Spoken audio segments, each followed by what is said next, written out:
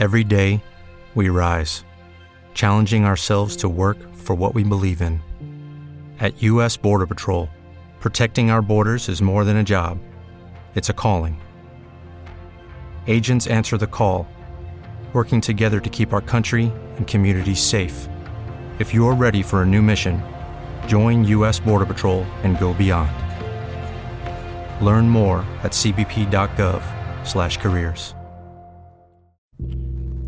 This is Chthoniya, the world of the dark feminine.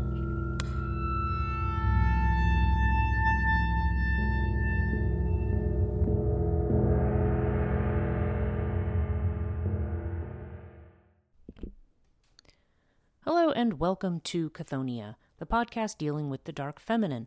I'm your host, Breach Burke. This week we are going to continue in the realm of the Arthurian and talk about Morgan Le Fay. This was a special request for this podcast from one of my listeners, and it's a very good and a very appropriate request because Morgan Le Fay in many ways embodies what we would call the dark feminine. Now, to fully go into all the stories of Morgan Le Fay would take more time than a podcast that attempts to be no more than an hour, because she is a very complicated figure and has an etymology and a background that is, there's a lot of scholarship surrounding the figure of Morgan Le Fay. There's a lot of connectors. There are a lot of literary references, and then the questions becomes how Morgan Le Fay may be connected to earlier pagan figures. And so she's and then of course she has been used a lot in literature, particularly in fantasy literature. You will see Morgan Le Fay appear, because in many ways she's an enchantress.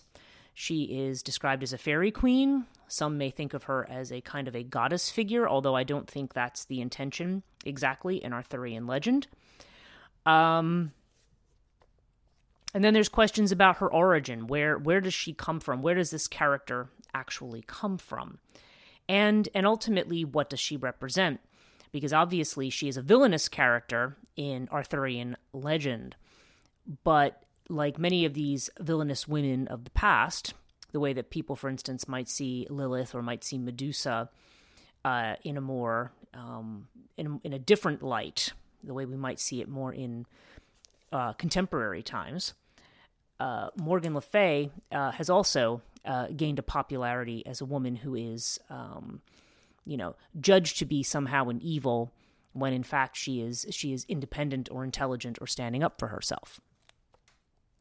So let's try to unpack this a little bit. I think the way that I would like to start talking about this is first to do a summary of the main stories about Morgan Le Fay from Arthurian legend, and then talk a little bit about some of the background, the etymology of her name, where that's supposed to come from, some of the earliest mentions of her and some of her other connections, and then we're going to look at the themes, the different roles that she has, the different way that she's portrayed, and what we might glean from that. Of course, as I always do in this podcast, I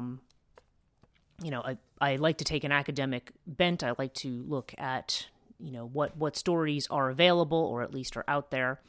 And I, look at some of the scholarship, but at the same time, I'm reflecting on this in terms of the themes of this podcast, of course, which has to do with the dark feminine, and ways in which the dark feminine is often either demonized or just otherwise outright misunderstood for what it is, and the way in which that can pervade our culture in ways that we don't even realize.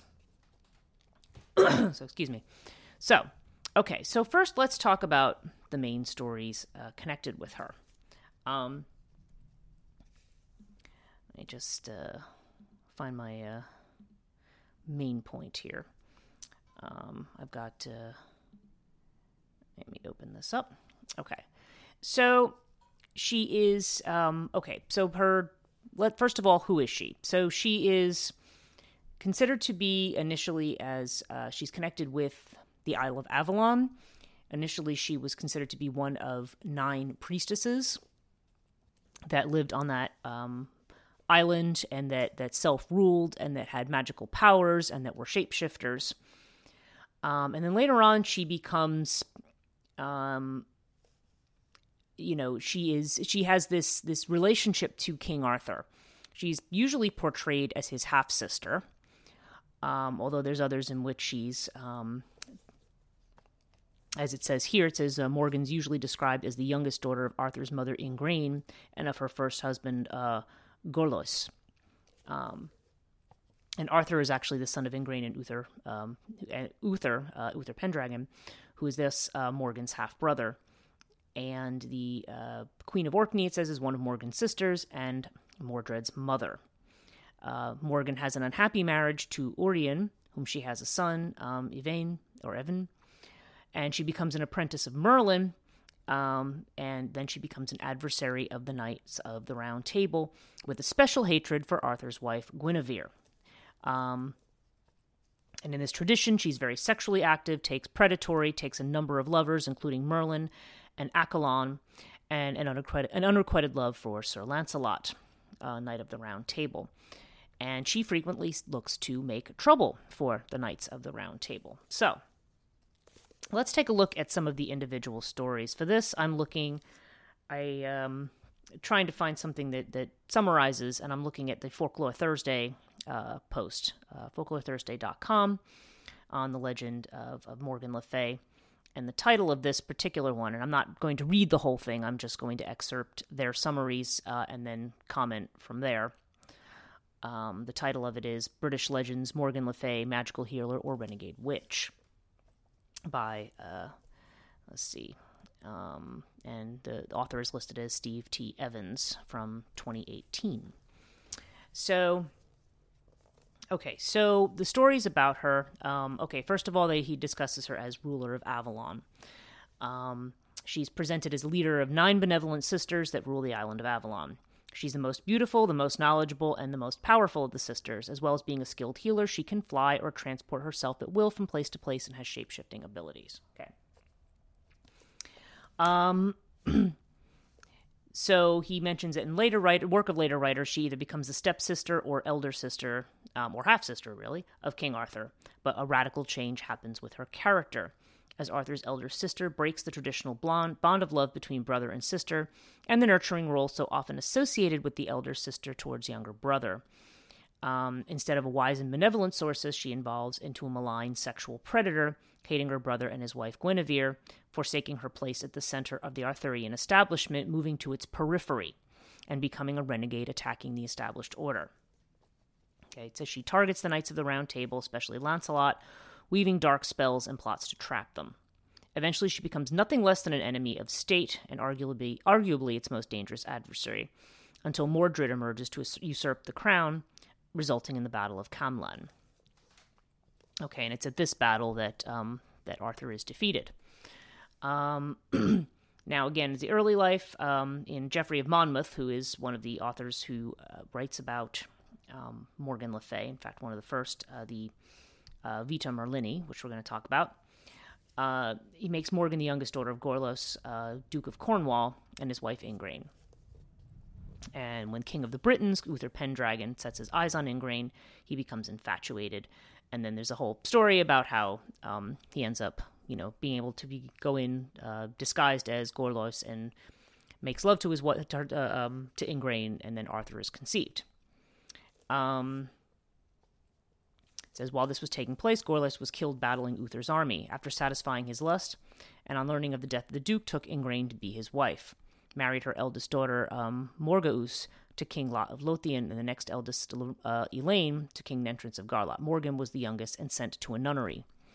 Morgan hated Uther because she knew what happened the night her father died and resented Arthur as the product of his lust.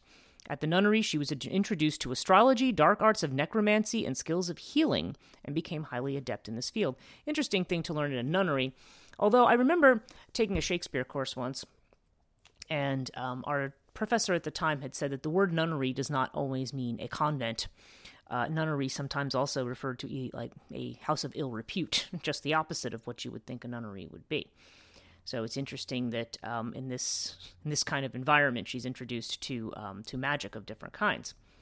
And as her skill and knowledge grew, people began to call her Morgan Le Fay. Eventually, she joined Arthur's court and became a lady-in-waiting to Queen Guinevere. Okay.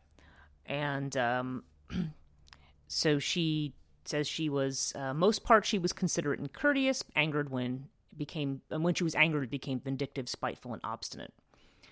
Alleged to be the lewdest and most lustful woman in Britain, taking many lovers. There's a story of her having hear about Guinevere's nephew, Guimar, found her while she was at work in her bedroom, spinning golden thread, and they fell in love. They tried to keep their affair secret, but eventually Guinevere finds out and banished her kinsman from the court.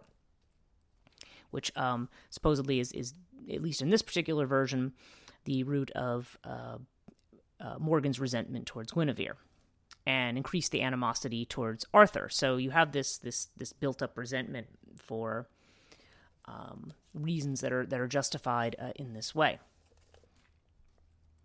So she had left court, and she eventually returned to create a strategic political alliance. Arthur married her to King Urien of Reged, causing further resentment.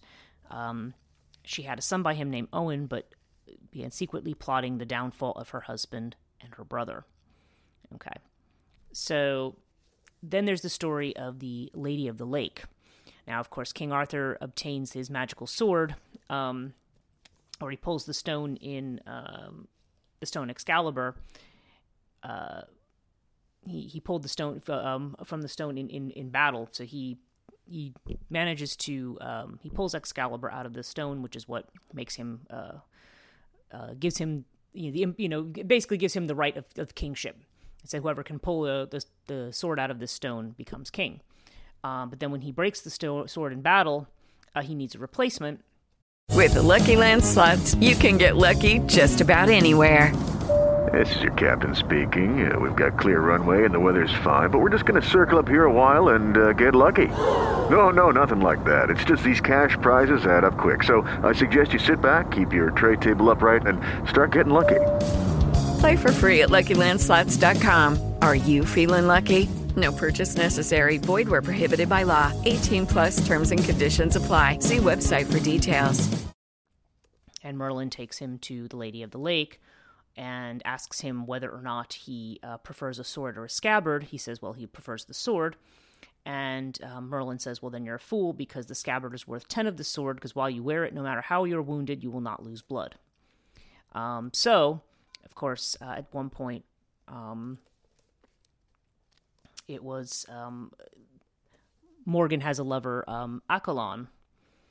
So she had, and Morgan knew, of course, about that this particular scabbard would keep him safe.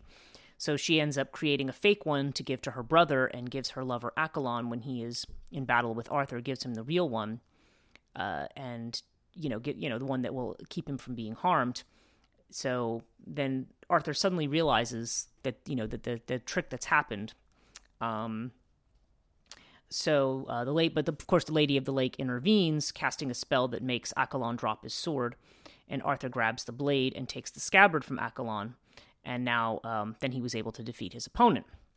Okay, so with Accolon at his mercy, Arthur demands an explanation of how he got Excalibur and its scabbard. Accolon told him of Morgan's plot and how she hated and despised him, which really shocks Arthur. Okay, and says he had loved and trusted her, but now, of course, she had betrayed him.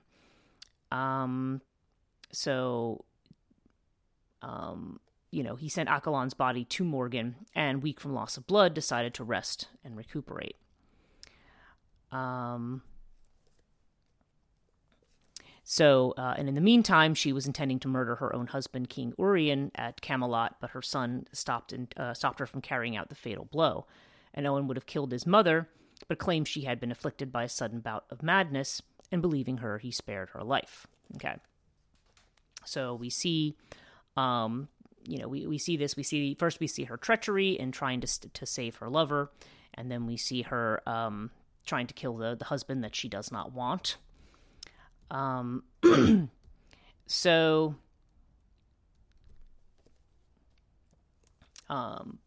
they, and of course, the people after this, it says that when they found out about Morgan's plot to take the crown and in the fight with Accolon, They accuse her of treason, but she has left the court and she has moved out onto the periphery.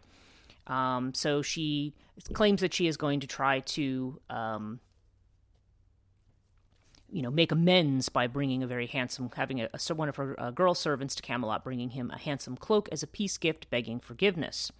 It was studded with precious gems and embroidered with threads of gold and silver, and Arthur was impressed. But as he was about to try it on, the Lady of the Lake says, don't try it on yourself or let any of your knights until she who has brought you this gift wears it herself.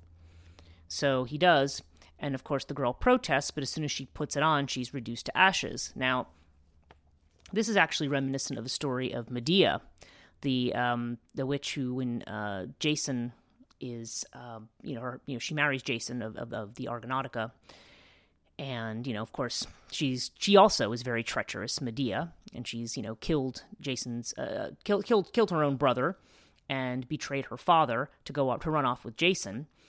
And she has children with him, but then he decides he's going to make a more favorable marriage with the daughter of King Creon. And so Medea can, just kind of go scratch after that. So Medea, being, not someone to take this lightly, decides to send a beautiful cloak or a beautiful dress as a wedding gift to Jason's new bride, which, they're, like she's going to make peace, but as soon as the bride puts it on, she's immolated in flame. And when her father tries to put it out, he's also immolated. So she ends up getting some of her revenge that way. This is very reminiscent of that. The cloak that will, the beautiful cloak that will reduce you to ashes. And so there's more treachery. And, so it says then that Morgan then builds her realm on the edge of Arthur's and immerses herself further into magic and sorcery. And at every opportunity, she seeks to capture and imprison any of the knights who came, especially Lancelot, who she's captured several times. She had an unrequited love for him, but her intention was also to hurt Guinevere and Arthur. So at one point, during his confinement, Lancelot painted a mural depicting his life on the wall of the prison, which included his love affair with Guinevere. And after he had been released, Arthur and his knights came across Morgan's castle. He had heard nothing of Morgan for years and believed her to be dead. Seeming to forget and forgiving past wrongs, he was overjoyed to discover she was alive and invited her return to Camelot, but she told him, "Do not ask this of me. I will never return to court. When I finally leave this place, I will go to the Isle of Avalon, where the women live who know all the magic in the world." So she guides him around the castle and makes sure she shows him the murals that Lancelot painted. And he realized that Guinevere and Lancelot had an affair, and that made him upset. And she encourages him to take vengeance on the betrayal of trust by the two people closest to him. And so this eventually leads to a reluctant war with Lancelot, who would retreat with Guinevere. And Mordred was left as steward of the kingdom when he went to war, but then Mordred betrays him and usurps the crown.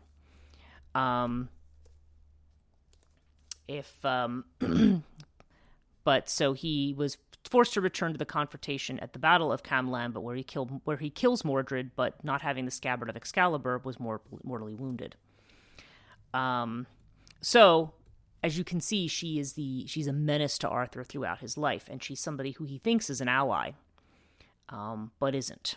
So, okay, so those are the summary of the main narratives of her.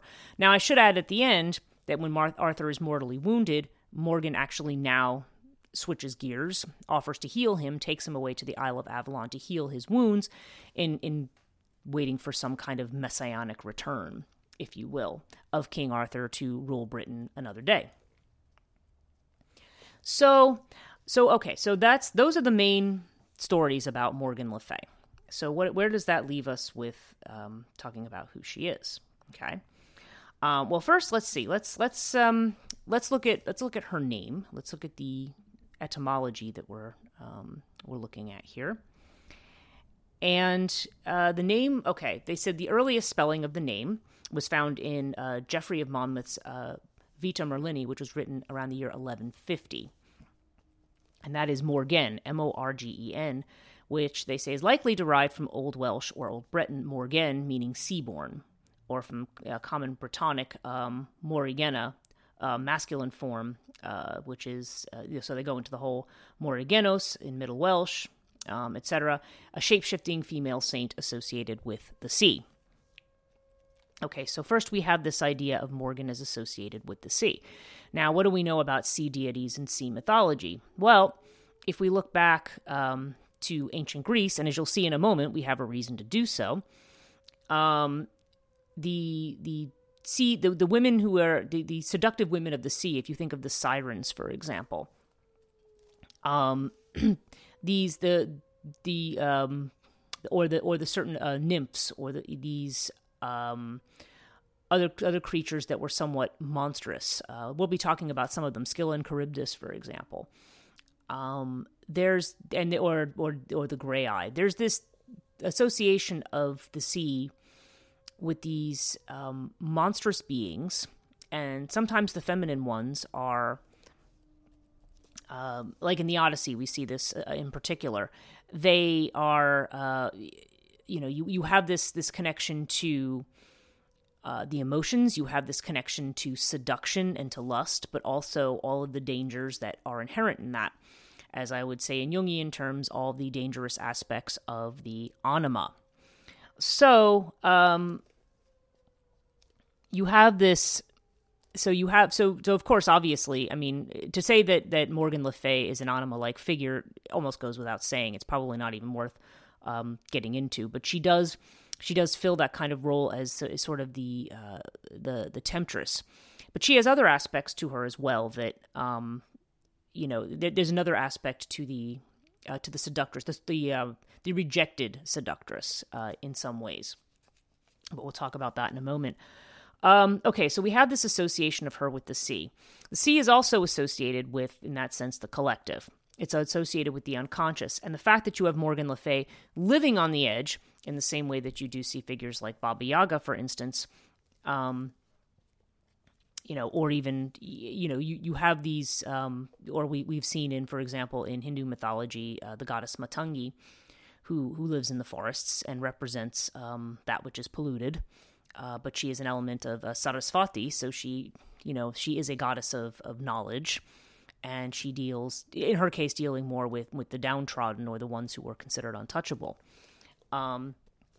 But you have this woman who is seaborn but lives on the edge of things. So right there you have the formula for a being who is liminal and who is magical and who represents this, the fact that she's Morgan Le Fay or Fata Morgana, both of which are words for like Morgan the Fairy. It definitely suggests a connection to the other world of some kind. And in the legend, of course, it's through her, it could be her association with the island of Avalon as a priestess there. And it can also be her association with magic and witchcraft, which may be just something natural to her, because there's almost an implication, even though she is Arthur's half-sister, stepsister, whatever, in whatever way you want to look at it, there is also clearly something about her that is otherworldly or uncanny. Okay, so, and of course, if we think about nymphs and about the way in which they can shapeshift and the way in which they can be seductive, she has that sort of quality of a nymph or a water spirit. Okay. Now it says, now it's mentioned here, and I'm looking right now just at the etymology in Wikipedia. Geoffrey of Monmouth's description of Morgan and her sisters in the Vita Merlini closely resembles the story of 9 Gaulish priestesses of the Isle of Sina, now Ile de Sin, as described by the geographer Pomponius Mela during the 1st century, strongly suggesting that Pomponius's description of the world, De Situ Orbis, was one of Geoffrey's prime sources. And they also suggest that further inspiration may have come from Welsh folklore or medieval Irish literature. Lucky Land Casino, asking people, what's the weirdest place you've gotten lucky? Lucky? In line at the deli, I guess? Aha, in my dentist's office. More than once, actually. Do I have to say? Yes, you do. In the car before my kids' PTA meeting. Really? Yes. Excuse me, what's the weirdest place you've gotten lucky? I never win and tell. Well, there you have it. You can get lucky anywhere, playing at LuckyLandSlots.com. Play for free right now. Are you feeling lucky? No purchase necessary. Void where prohibited by law. 18+. Terms and conditions apply. See website for details.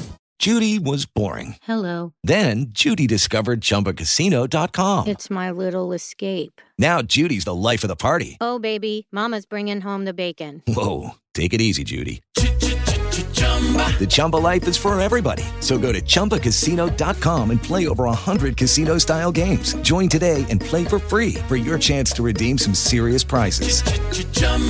ChumbaCasino.com. No purchase necessary. Void where prohibited by law. 18 plus terms and conditions apply. See website for details. Now, there was speculatively someone tries to associate her with the Morrigan. I think that's actually been very much disproven, so I'm not going to go down that road. So they also mention people who have been proponents of that idea of her as being associated with Morrigan was Roger Sherman Loomis. And Loomis actually, he makes an interesting connection to another work called Roman de Troie, which becomes the basis later of Shakespeare's Troilus and Cressida. And it's a story. I have a thing about it here that I wanted to bring up.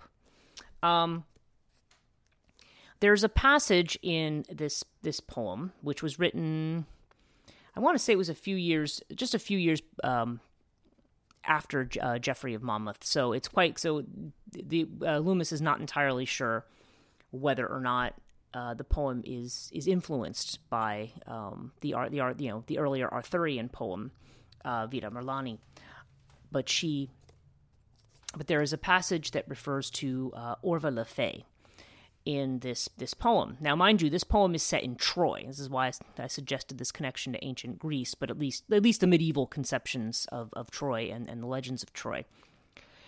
And so this Orva le Fay, who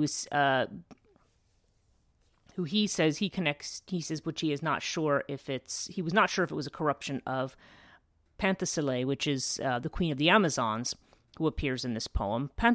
She also appears actually in what they call the epic cycle, which are fragments of other works, besides the Iliad, about the Trojan War. But he uses this name Orva, and she's supposedly a woman who loves Hector but is rejected by him. Okay, and he tries to make the case here, just judging from the way in different versions of this same manuscript have represented the name Orva. In 6 of them, he says that it's represented as Morgaine, Morgan, Morgan, or Morgans.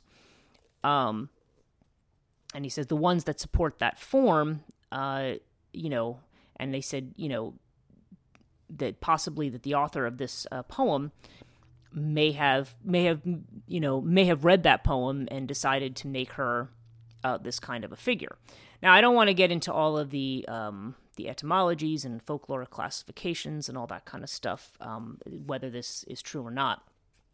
What is interesting about it is that she becomes somebody who is spurned or rejected in this particular narrative. So, in this case, it's Hector, who is the Prince of Troy, and of course, Troy is the one that is brought down. Ultimately, Troy loses the war, and they're sacked. So so they talk about how, but they talk about this, this woman who is spurned by Hector, who goes by Orva le Fay, and they're saying it's not, he says it's not uncommon for the M to be dropped, so it may have been something like Morva le Fay, and it may have been, may have had some connection to this other work. Now it's Thomas Mallory who uses the epithet le Fay. So whether or not Loomis's theory holds water or not, I don't know, because that epithet doesn't seem to appear prior to the 15th century. So, but Thomas Mallory seems to be the one who refers to her as Morgan le Fay.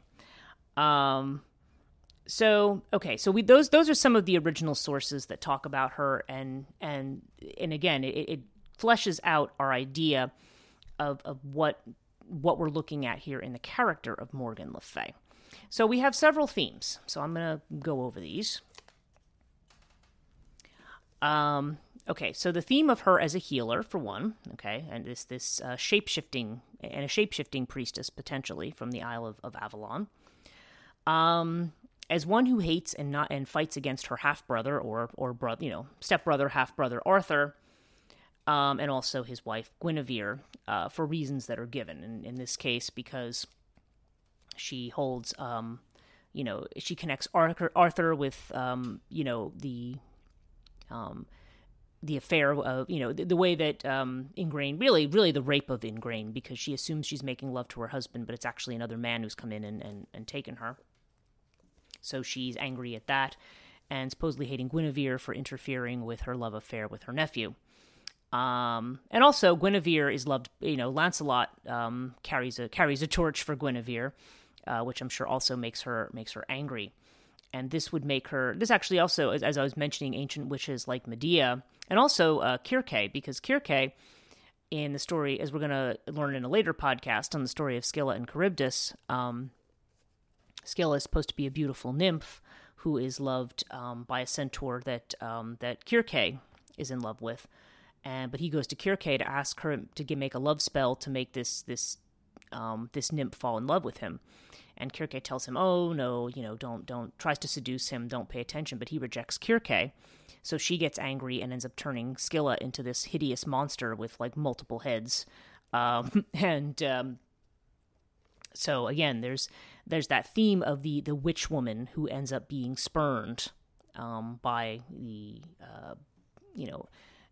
by the desirable male lover of some kind. The desired one spurns them, and so the woman who they're spurned for ends up they get kind of a hateful revenge on the woman, or seek to in some way, and that's that's the theme also. Well, when we talked about the podcast on the goddess Hera, we see her doing that continually with her husband Zeus, because he is continually cheating on her, and she continually takes it out on the women associated with her.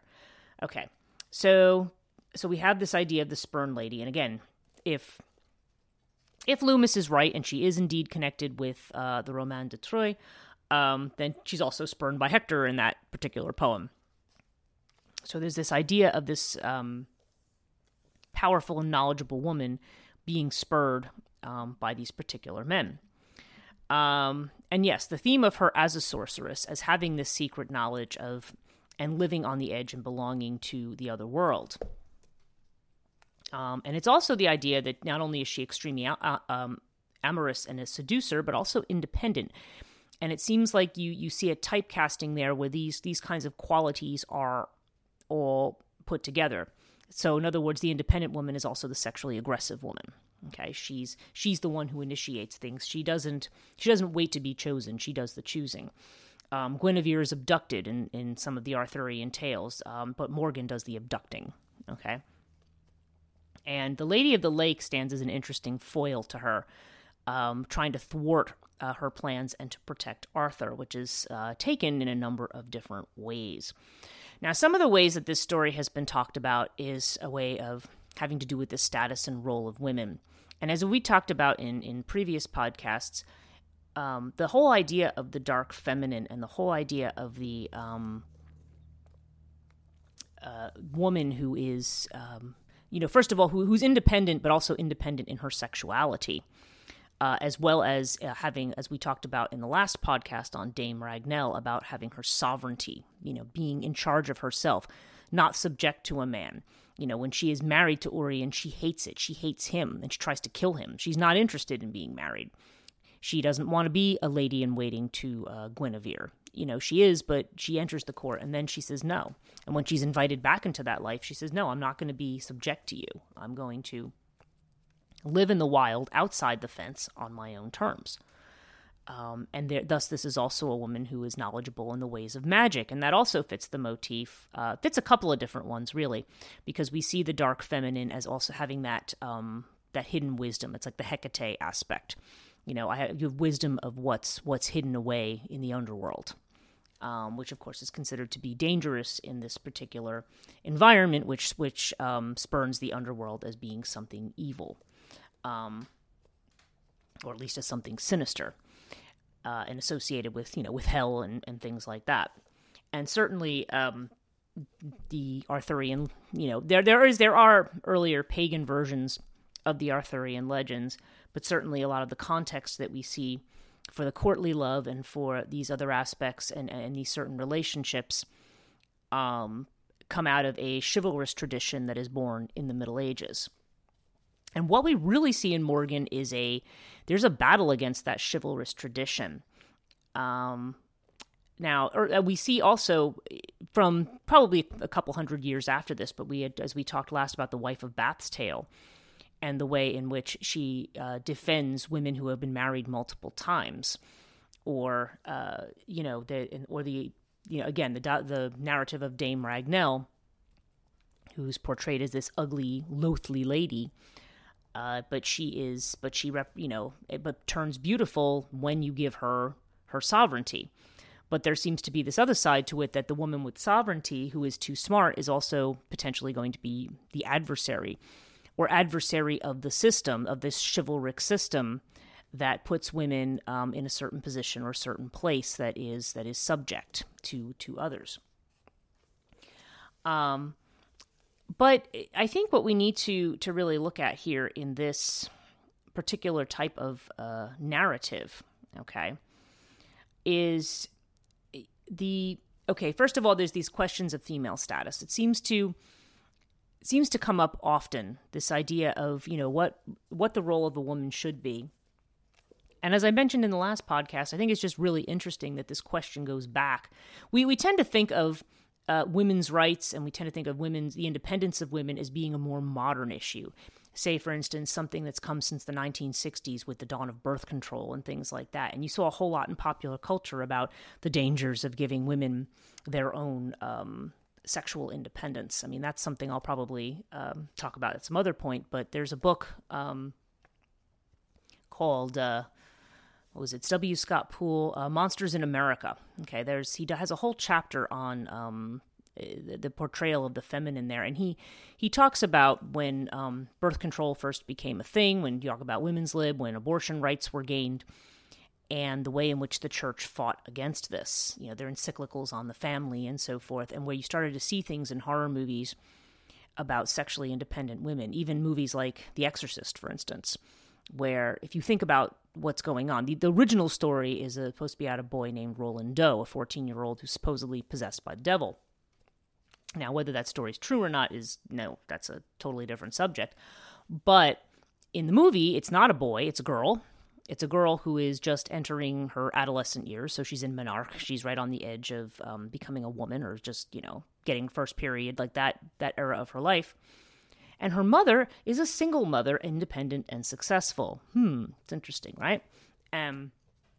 So what happens to Regan when she becomes the daughter, when she becomes of sexual age? She becomes possessed by a demon. Interestingly, by a demon that actually protects children, but we won't get into that. But it's fascinating that that's a kind of movie that's produced at that time. So her mother is somebody who is independent. She's, there's no father there. She's not subject to any, in that, if you want to think about it in these kinds of, we'll call them patriarchal terms. I know that's an often overused word, but that's, in patriarchal terms, the idea that, the husband is the one who is in charge. It's, and the wife is sort of subject to the husband.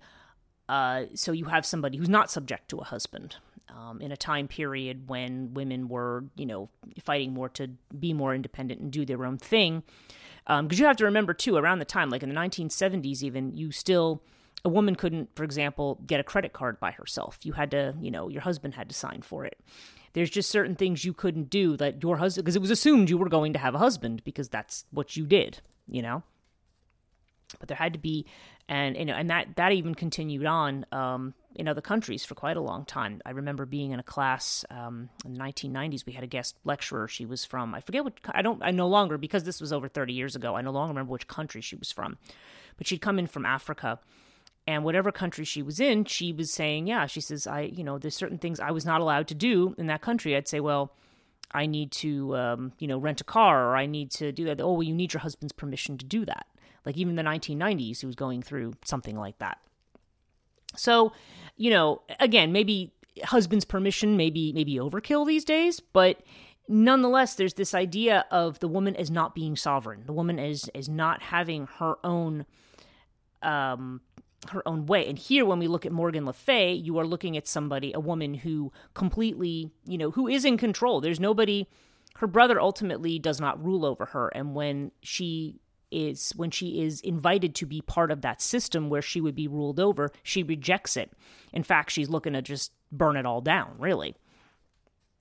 And instead, she is portrayed as the villain who is, disrupting, the perfection of Arthur's court in some way. And so it's interesting to see this, in that this dialogue has been going on for a very long time. We tend to think of it as being taken for granted that this was the role of women, in certainly in ancient times, certainly and in medieval times, that this is certainly since the Christian era. Although, as we've seen, the idea that the woman is supposed to get married and have the children and be the, mother of the household, or, under the father or the tribal king or whatever. That's as we see that's hardly, it's certainly not a new idea in the Middle Ages, but we're seeing this questioning. Now, the questioning could be even older than this, okay? Because there were many societies, particularly in what we'll call the British Isles, which I know is a term people hate, but certainly in the different traditions in the areas up north, women had a lot more independence. So there becomes this. So when it clashes with a system that we see in what we might think of as the Christian idea of a relationship, which is not. Which again is not. I don't want to limit it just to Christianity, because certainly this is an idea that goes before that. But this model of the obedient wife and mother, okay, like we saw with the Aori, the woman who's not obedient, turns into a monstrous creature like the Lamia, or she's said to develop testicles or turn into a werewolf or something like that. Here we see this idea of Morgan Le Fay as just being this evil female force that has to be thwarted. But here's really the crux of it, and this is where I think I'm going to end this too, because I don't want to, I don't want to go off on too many tangents. But the bottom line, this comes back to the idea, the subject-object idea that I think I've talked about in several places, and the whole notion of chivalry, of the knight, offering a token to his lady, and or the bards singing love songs. The idea of love as a chivalric thing, as opposed to marriages that were arranged for political reasons or convenient reasons. That there's a genuine love there between the two people. So oftentimes you will see love that happens between people who are not of the same station, for example.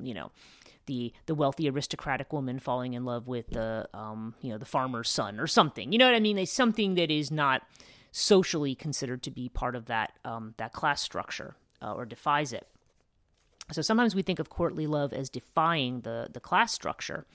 But what we don't look at the fact is that courtly love also can turns women into objects to some degree. And again, I'm not actually. This is not meant to be a critique or saying people shouldn't fall in love on physical basis or anything like that. What I am saying is that this idea of chivalry puts women on a pedestal. That's the term that they use. And what I feel like is Morgan becomes a representation of fighting against this idea of woman as object to be adored, as fetish object. It's actually, no, she's a woman. She's in her own right. She has her own power. She has her own ability. She has her own wisdom. She's independent. She has her own, sexuality, which again, of course, sexuality in this motif, you see Lancelot, for example, besides the relationship with Guinevere, they're supposed to be chaste, the knights. They're not supposed to engage in sex because sex is now considered something like unclean and unholy. And so Morgan is really, pulling us back towards the chthonic, towards the know, the power and the knowledge of the earth, the deep power of sexuality. And the idea that the woman is not merely, an object to be acquired, a thing, not property, but rather an independent and intelligent being in her own right. So ultimately, I think this is where it gets to. Certainly this may also apply to women's roles, but I feel like it also gets back to this embodiment of what the feminine is. And what I have always said is that the male power comes through the feminine. It comes through in Hindu terms, the Shakti. And this kind of trying to relegate Morgan Le Fay to a lady in waiting kind of a role, a kind of, obedient to the rules and the chivalric code of the court. She's representing that wilder force that says no. If you don't embrace that force, it destroys you. And you see this throughout Greek mythology. You see it in Babylonian mythology with figures like Ishtar. You see it in goddesses like Athena on the Trojan battlefield, when the Greek warriors that respect her and respect her power are the ones that are successful. The ones that spurn her and say, "Go away, lady, I don't need your help," are the ones that end up doing horrific things, being sucked down into whirlpools or committing suicide. Like both Ajaxes. It's a reminder that because Arthur ultimately is brought down, maybe not directly, but certainly through the cunning of Morgan Le Fay, he ends up being brought down, who in the end then turns around and says that she's going to heal him. So it's at that moment of defeat that the feminine that is looking to destroy you then, turns around and takes on this protective role again, which reminds us that that the feminine can be destructive, but it can also be it can also be nurturing and healing, and those things don't have to be mutually exclusive. Especially, so in other words, it also flies in the face of this good versus evil dichotomy. Who's the hero and who's the villain? It's not always, it's not frequently not a cut and dried kind of thing. And certainly in legends like this, the story becomes very complex. That's it for this podcast. Thank you so much for listening. If you want to check out all of my work, please check out Chthoniya.net. If you want to support my work and get extra podcast material, please visit patreon.com/Chthoniya. Those who contribute at the $5 level get at least one extra podcast a month. And we're hoping to add, there's some other benefits as well that we're hoping to add and hoping to build that community there. So if you are interested in these subjects and would like to be more involved, please visit patreon.com/Chthoniya. Drop me a line there. And also, you can drop me a line on social media. I have Chthoniya on YouTube. I do have YouTube community. So you can, if I post there, you can post a message to me there. And also I'm on both Facebook and Instagram, and Twitter. Facebook, I'm Chthoniya Podcast, 2 words. Twitter and Instagram, I'm Chthoniya Podcast, 1 word. That's it from me in this episode. Thank you so much to everyone for listening. Thank you so much to my patrons, and see you next time.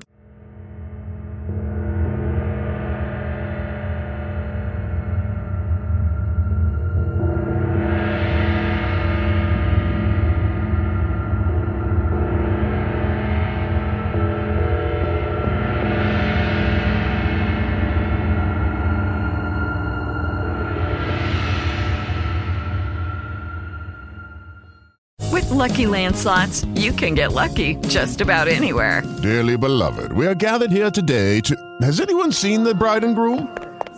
Sorry, we're here. We were getting lucky in the limo and we lost track of time. No, Lucky Land Casino, with cash prizes that add up quicker than a guest registry. In that case, I pronounce you lucky. Play for free at LuckyLandSlots.com. Daily bonuses are waiting. No purchase necessary. Void where prohibited by law. 18+. Terms and conditions apply. See website for details.